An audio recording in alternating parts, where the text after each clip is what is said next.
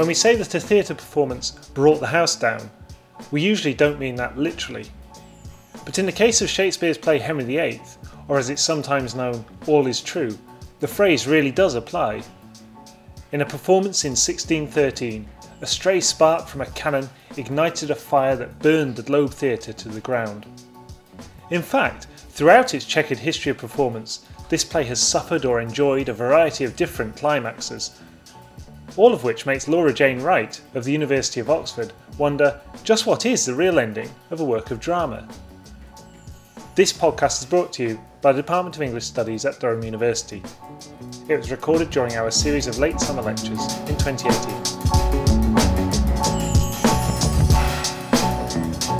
I was trying to think of a funny way to start a talk about endings, and I thought of Frank Sinatra. So I'm not going to sing, you'll be pleased to hear.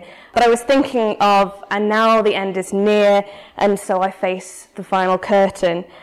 And it would have been well suited to almost any discussion about theatre, but not to this one, because early modern playhouses didn't have a final curtain. They often had cloth draped at the back of the stage, so black cloth to set the mood for a tragedy, but they didn't have a curtain to be lowered. Early modern plays ended in a different way. In the 1570s and 80s, when the first permanent playhouses were established in London, plays often ended with a jig.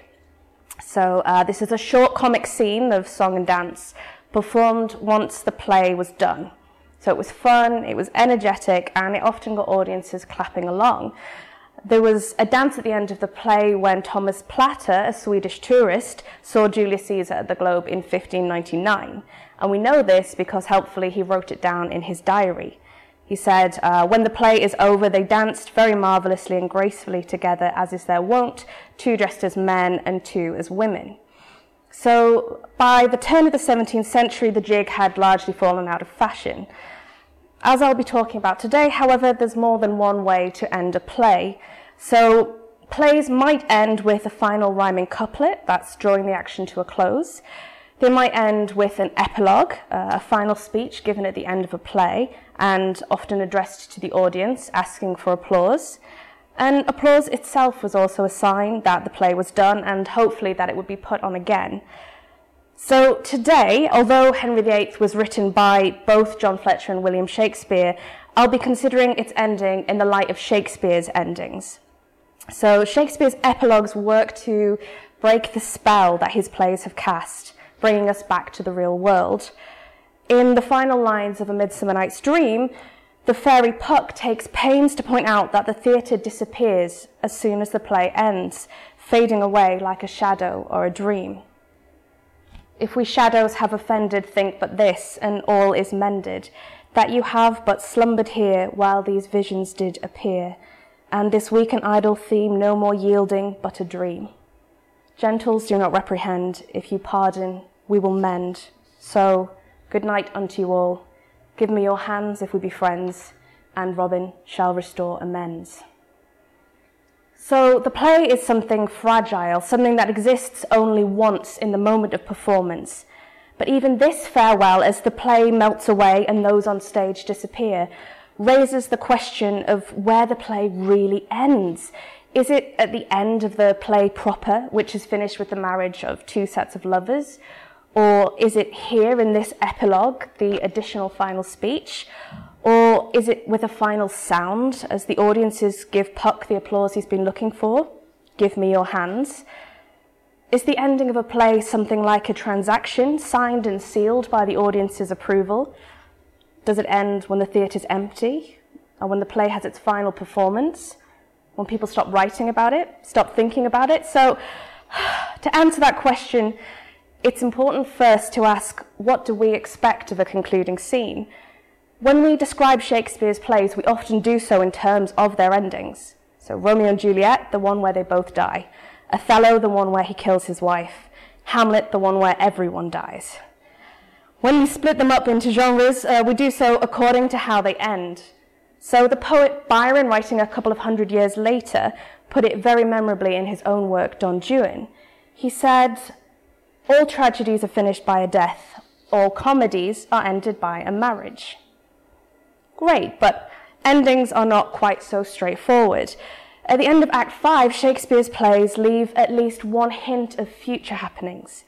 In fact, the more I've been thinking about endings this summer, the more difficult I found it to pin down a Shakespearean ending that does not look ahead.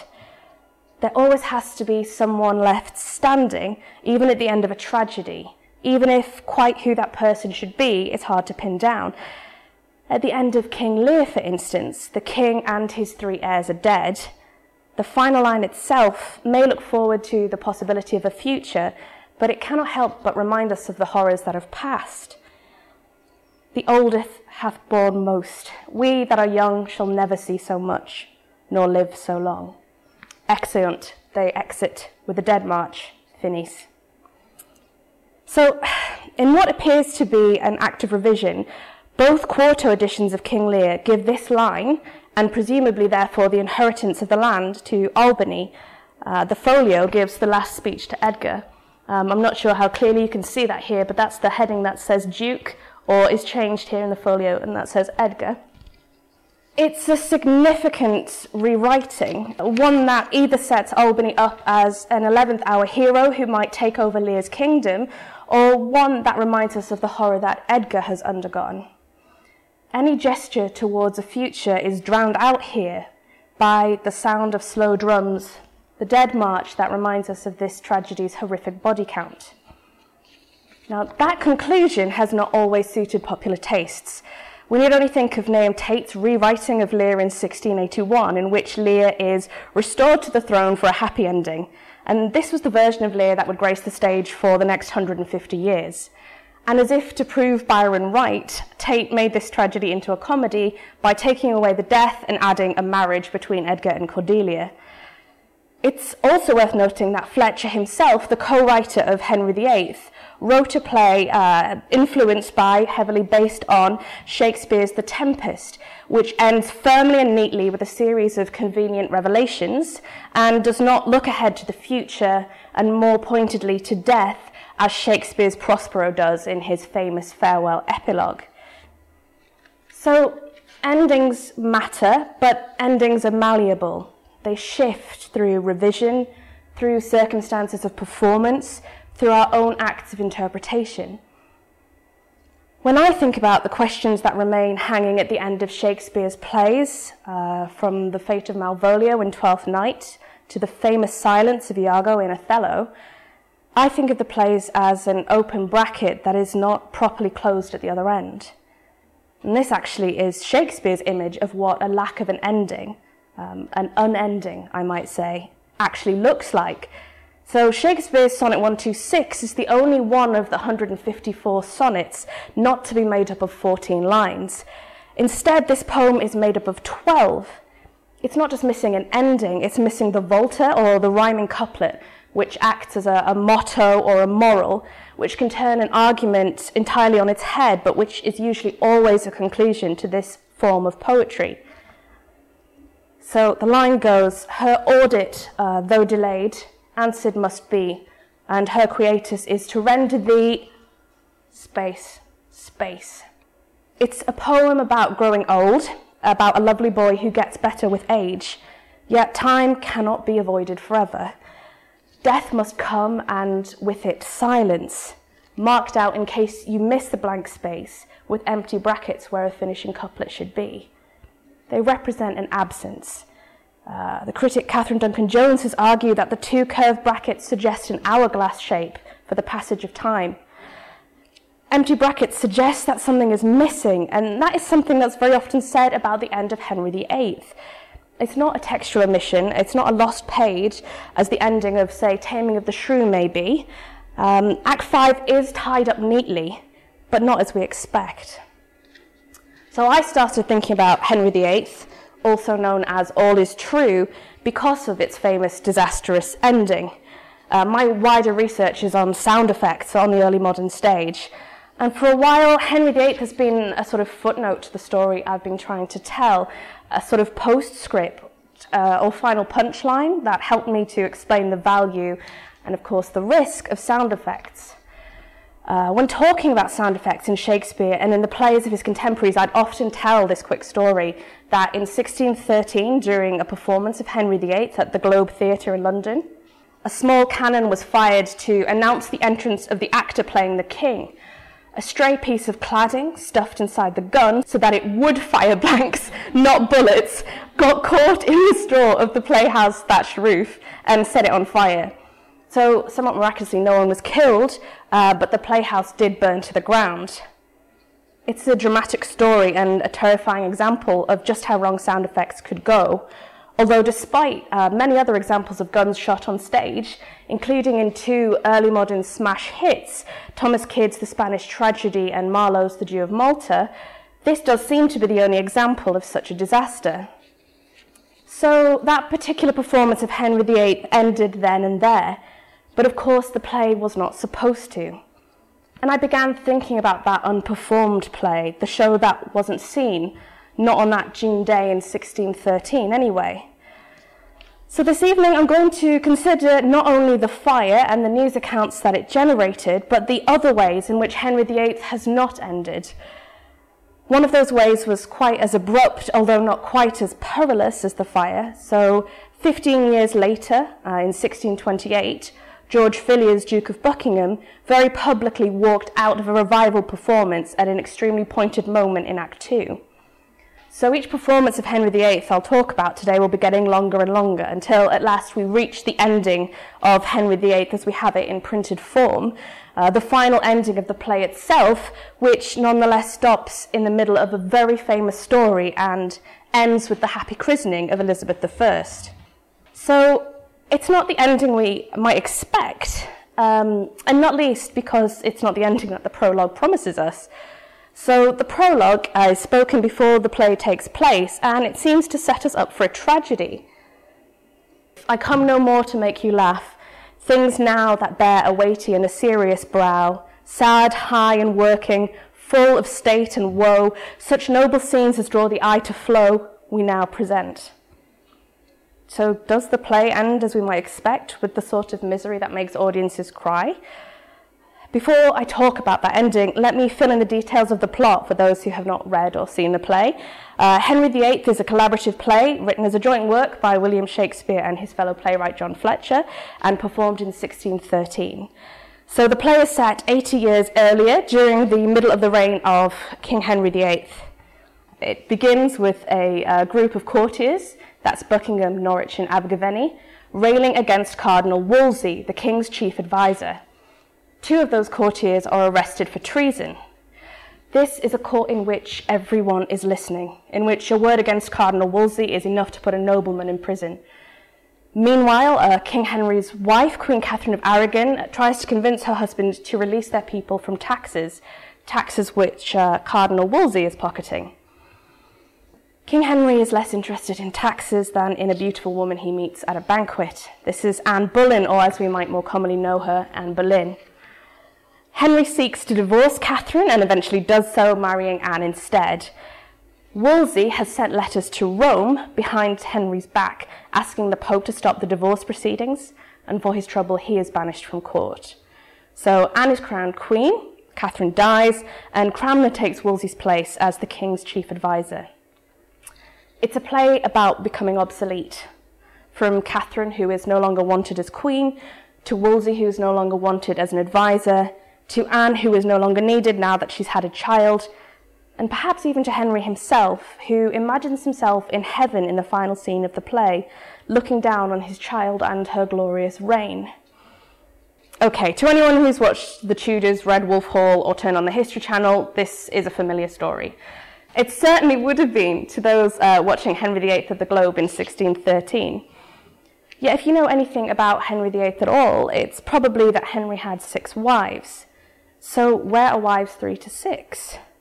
When the play is over, Anne Boleyn, who is later to be executed for adultery and treason, is very much alive and well.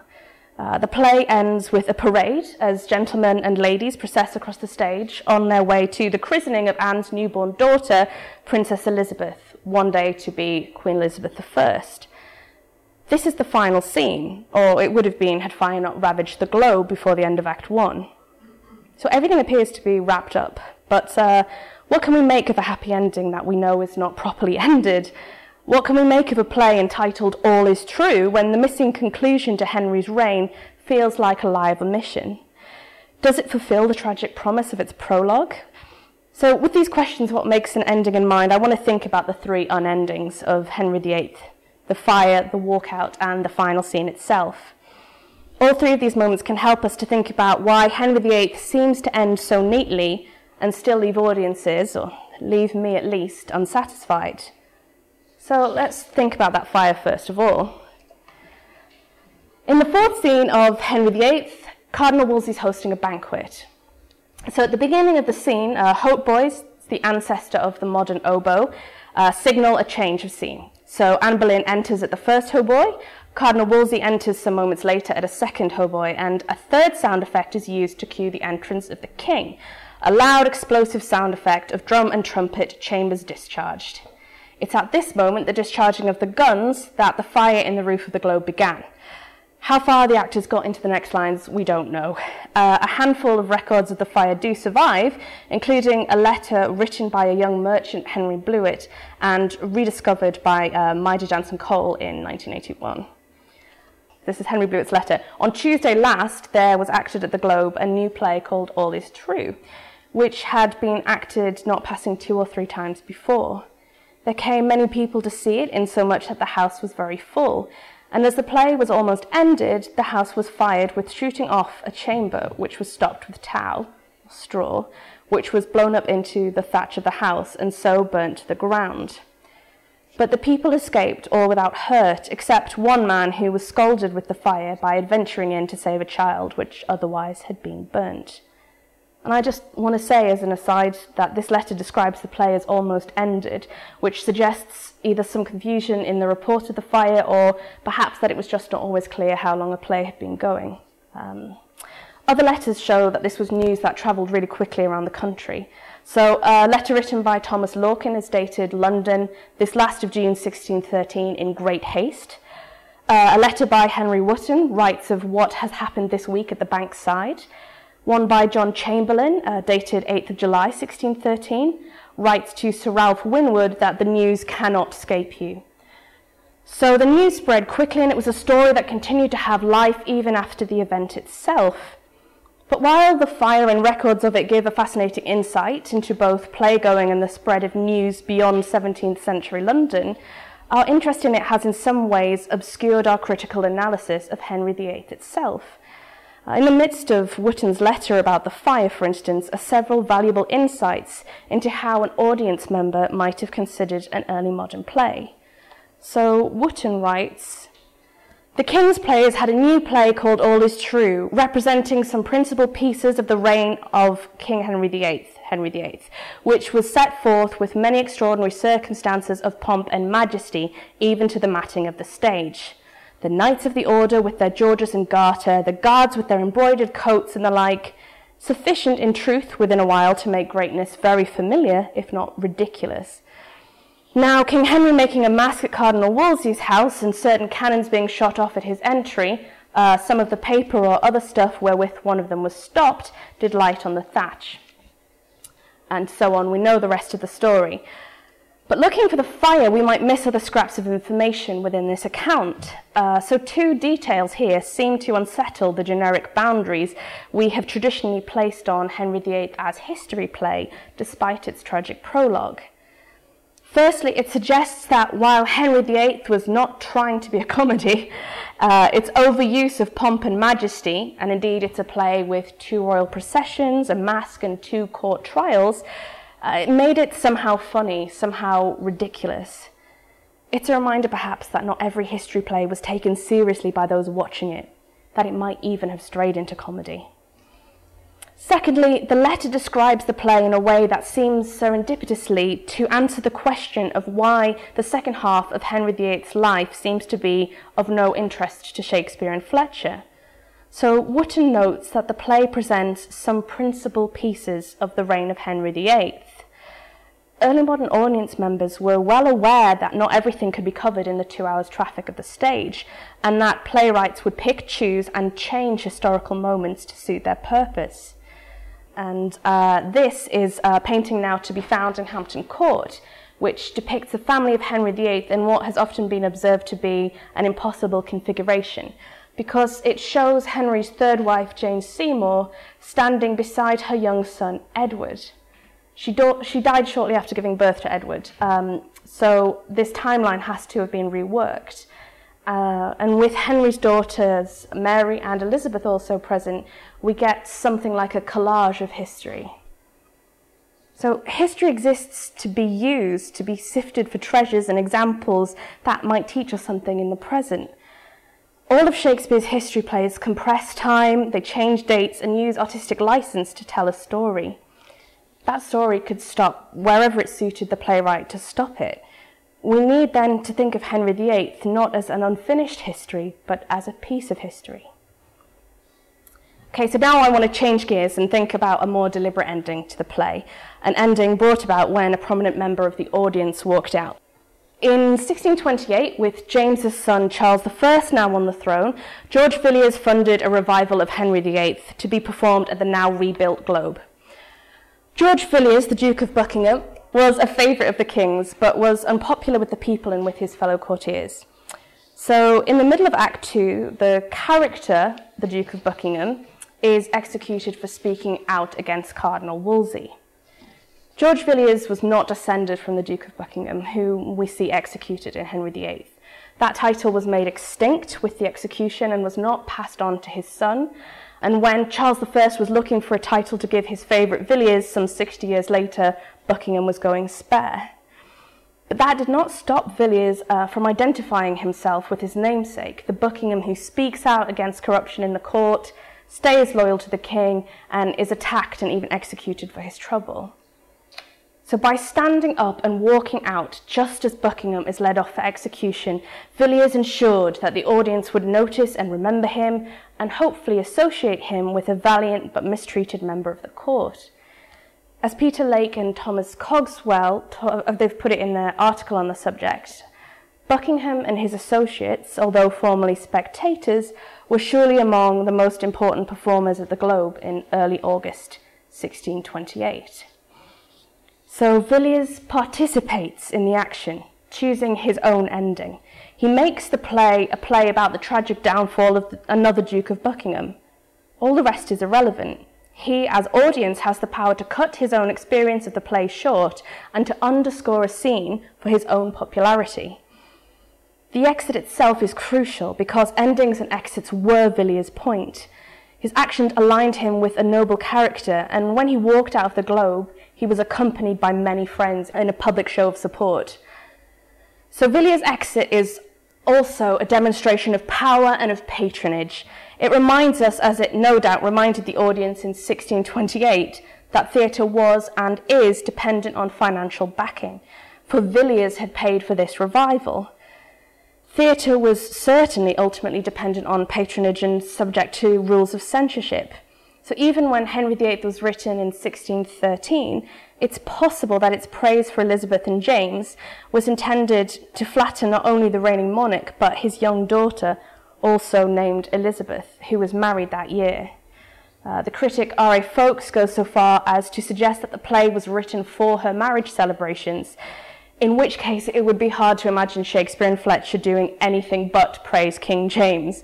Although, to that claim, I would add that divorce is perhaps not the best subject matter for that occasion. So Villiers' exit, his publicity stunt, should also remind us of our own power as audience and interpreters of drama.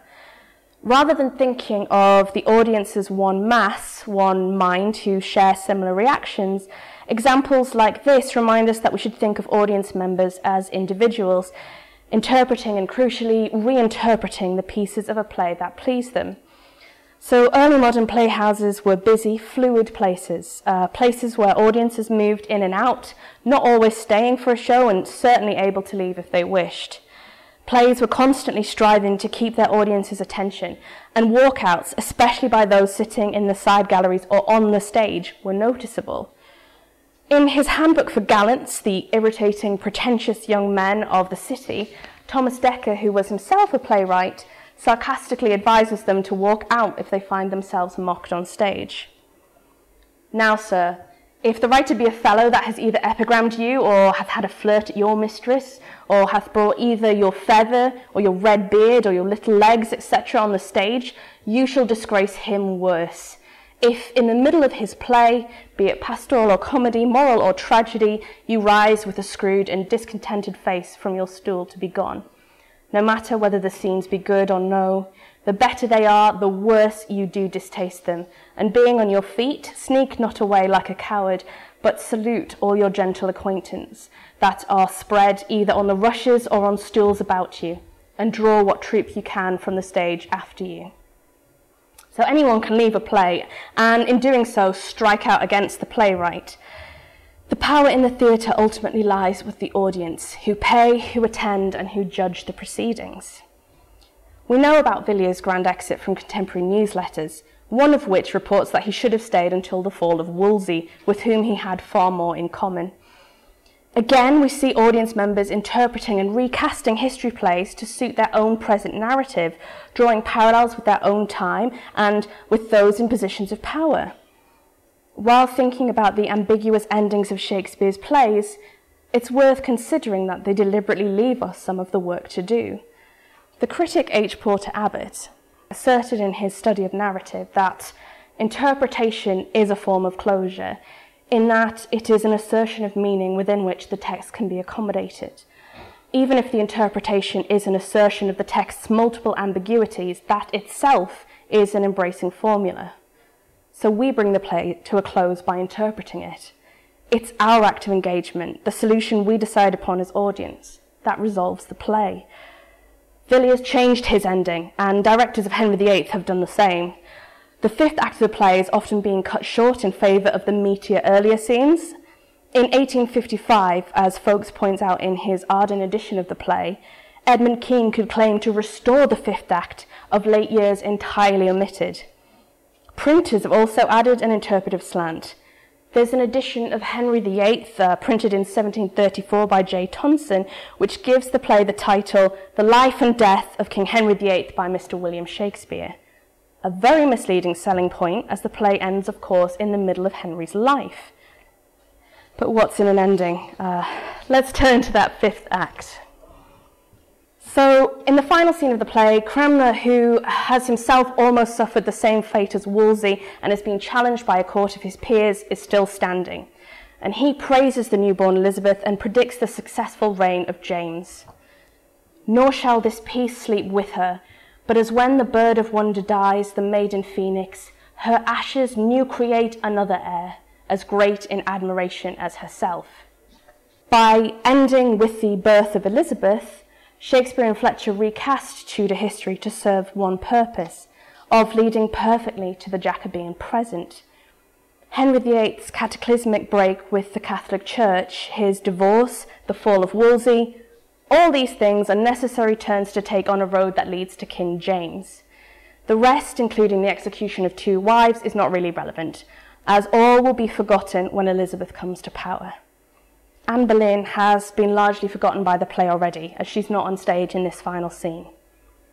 It's as Orson Welles famously observed, if you want a happy ending, that depends, of course, on where you stop your story.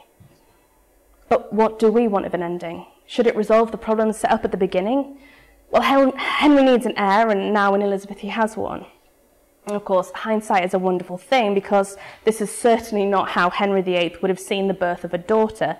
And indeed, Henry's 2 other children, Mary, who was born before Elizabeth and who is absent in the play, and Edward, the son of Henry's 3rd wife, Jane Seymour, both inherited the throne before Elizabeth. And that's something that the final speech given to Henry hints at. He says, "Never before this happy child did I get anything," as if she were not his second daughter. The play plays with the truth, and it draws attention to any moments where the truth is twisted.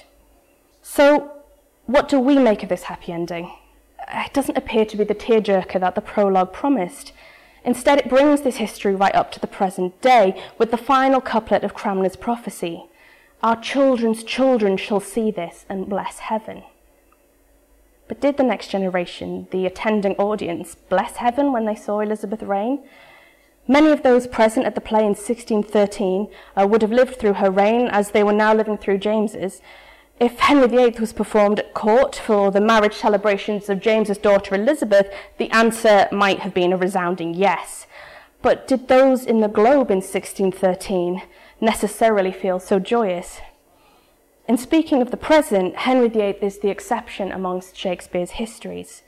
Cranmer's prophecy can be proved true or false because the audience watching the play are living in the golden era that he has predicted. Yet while Henry VIII brings its story up to the present day of 1613, looking ahead to the future is hardly an unusual mark of a Shakespearean play. History plays by their very nature have no real resolution. History marches forwards. Today's prince will be tomorrow's king, and a war that is won is only won for now. Henry IV, Part 1, for instance, ends with a victory over Hotspur, but with a promise of further battles to come. So its final lines are, "And since this business so fair is done, let us not leave till all our own be won." And Henry IV, Part 2, promises a sequel. "If you be not too much cloyed with fat meat, our humble author will continue the story with Sir John in it, and make you merry with fair Catherine of France." Henry V ends with a happy marriage, or it seems to, until the chorus has the final line, undoing everything that had been achieved within the play. Henry V has won a victory in France, but he will die young, and his son will lose the lands that his father has won. Thus far, with rough and all-unable pen, our bending author hath pursued the story, in little room confining mighty men, mangling by starts the full course of their glory. Henry VI, in infant bands crowned King of France and England, did this king succeed, whose state so many had the managing that they lost France and made his England bleed, which oft our stage hath shown, and for their sake in your fair minds let this acceptance take. So again, here we have a hint of those pieces of history we found in Wotton's letter, as Shakespeare acknowledges that the full course of glory cannot be told, but must be confined, even mangled. Of course, hinting at the part of history that is to come is a financially savvy move. It reminds audiences that they should come back and see another part of the story. When the epilogue notes that the reign of Henry VI is something which oft our stage hath shown, Shakespeare is reminding us of his own plays, because his Henry VI was written before his Henry V. But it also tells us something about the stage itself. It can offer us 2 hours of another world and time, but the power is fleeting, and what cannot be shown must be conjured up by audience imagination, and by their memory of other plays they've seen to fill in the blanks. So this suggests audience engagement at a sophisticated literary level, that they must know more of the story than is shown and enjoy a piece of history in a wider context of history with which it is assumed they will be familiar. So thinking of audiences, I want to turn to Henry VIII's epilogue and the audience approval it seeks. After Henry proclaims that today, the day of the christening, will be a holy day or holiday, everyone leaves the stage. Only the speaker of the epilogue remains to appeal for applause and to appeal particularly to the women in the audience. "I fear all the expected good we're like to hear for this play at this time is only in the merciful construction of good women. For such a one we showed 'em. If they smile and say 'twill do, I know within a while all the best men are ours. For 'tis ill hap if they hold when their ladies bid them clap. To the merciful construction of good women, for such a one we showed 'em." There's something slightly unsettling about this epilogue, as it takes pains to point out that there has been one good woman on stage. But who is she? Is Anne, who barely features, the good woman of the piece? Well, she's certainly Elizabeth's mother, and when we end, Henry's dear wife. Or is it Catherine, who dominates the play, who speaks in her own divorce trial the very words that Queen Catherine of Aragon did speak, barely changed at all by Shakespeare? Catherine who speaks up for the people, Catherine who dies loyal to the husband who's abandoned her. And if Catherine is the good woman, should this not really have been a play about her daughter? A play that ends not with Princess Elizabeth, but with Princess Mary? The ending leaves us with two options: to take this praise of the Elizabethan and Jacobean reign seriously, or to think that it is somehow subversive, somehow challenging. The structure of Henry VIII goes some way towards answering this question. Henry VIII is a play that offers a series of parallel scenes. As Lee Bliss has observed, there is a pattern of falls, of rising and falling stars. This is a term drawn from a gentleman who observes the coronation of Anne Boleyn in Act 4 and who is soon shushed by his friend. So the second gentleman says, "These are stars indeed, and sometimes falling ones," to which his friend says, "No more of that." This pattern of rises and falls suggests a cycle, a history that will continue to repeat itself in a manner that resembles the medieval concept of the turning wheel of fortune. Why then should the happy birth of Elizabeth or the succession of James I be any different from the reign of Henry VIII, which we have seen in this play to be plagued by lies and infighting? Okay, I've restrained myself all afternoon from jokes about Shakespeare, but as we move to the end, you'll have to give me this one. I want to borrow a line from Macbeth to say that the last lines of a play aren't the be-all and end-all. What if the resolution is not supposed to be a solution to the problem? I don't think we should see the possibility of multiple interpretations, even of multiple endings, as a problem. And indeed, this is the name that the critic F.S. Bowers gives to the plays that don't really end as we expect them to, the problem plays. It's All's Well That Ends Well, Measure for Measure, Troilus and Cressida. And I think that we need to acknowledge that these plays are openly calling for audience interpretation, and indeed that interpretation is our part of the theatrical bargain. We're asked for it. Not perhaps quite as much as we're asked for applause, but we are asked for it. It's not about the ending, but the ends, the way we get to Act 5. While almost every play will have a last line, I think we need to resist the idea that a play has a final word. So, to think about endings as I wrap things up myself, I want to go back to that Byron quotation I've used myself many times before. All tragedies are finished by a death. All comedies are ended by a marriage. It's a helpful joke, and it's one that critics often quote in order to illustrate the rough, generic guidelines that can be used to sort one play from another. Although it's worth noting that playwrights often did not divide their plays so strictly into comedies and tragedies. But convenient as this definition is, it's not quite what Byron has to say, and I could hardly leave the ending out. So the verse reads in full: all tragedies are finished by a death, all comedies are ended by a marriage. The future states of both are left to faith. For authors fear description might disparage the worlds to come of both, or all beneath, and then both worlds would punish their miscarriage. So, leaving each their priest and prayer book ready, they say no more of death or of the lady. So, in short, marriage and death are hard to describe. Best leave those blissful or dreadful subjects alone. Yet, amidst the literary teasing, there's something in Byron's sense of an ending that sticks. The future states of both are left to faith. As well as religious faith, and priests apparently have more knowledge of death and marriage than the poets do, there is a different kind of faith required when a story ends, our own belief in what might happen next. Shakespeare knew the power of leaving things unsaid, of, as Byron might have put it, testing our faith and asking us to imagine what happens next. If what happens beyond marriage or death is left to faith, then plots that end that way require some imaginative work on our part, beyond the point at which they seem to end. Theatre is always an imaginative enterprise. It's something that Shakespeare acknowledges in the prologue to Henry V when he asks, "And let us ciphers to this greater compt on your imaginary forces work." Or in perhaps a more famous line, "Think when we talk of horses that you see them."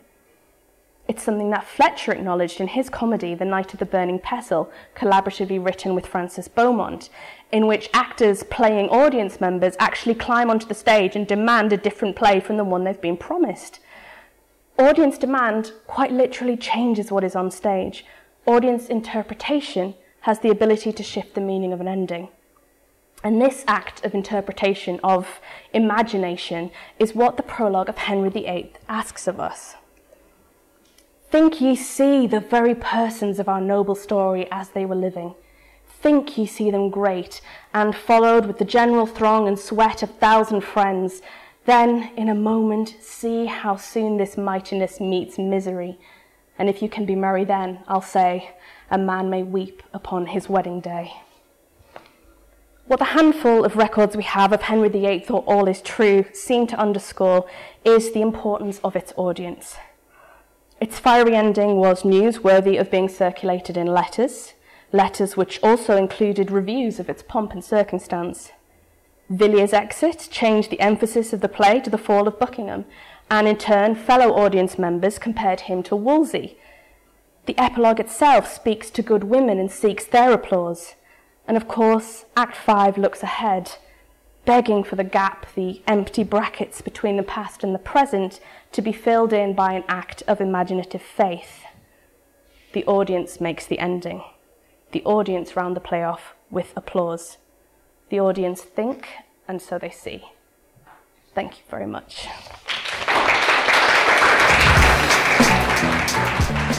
We hope you have enjoyed this podcast.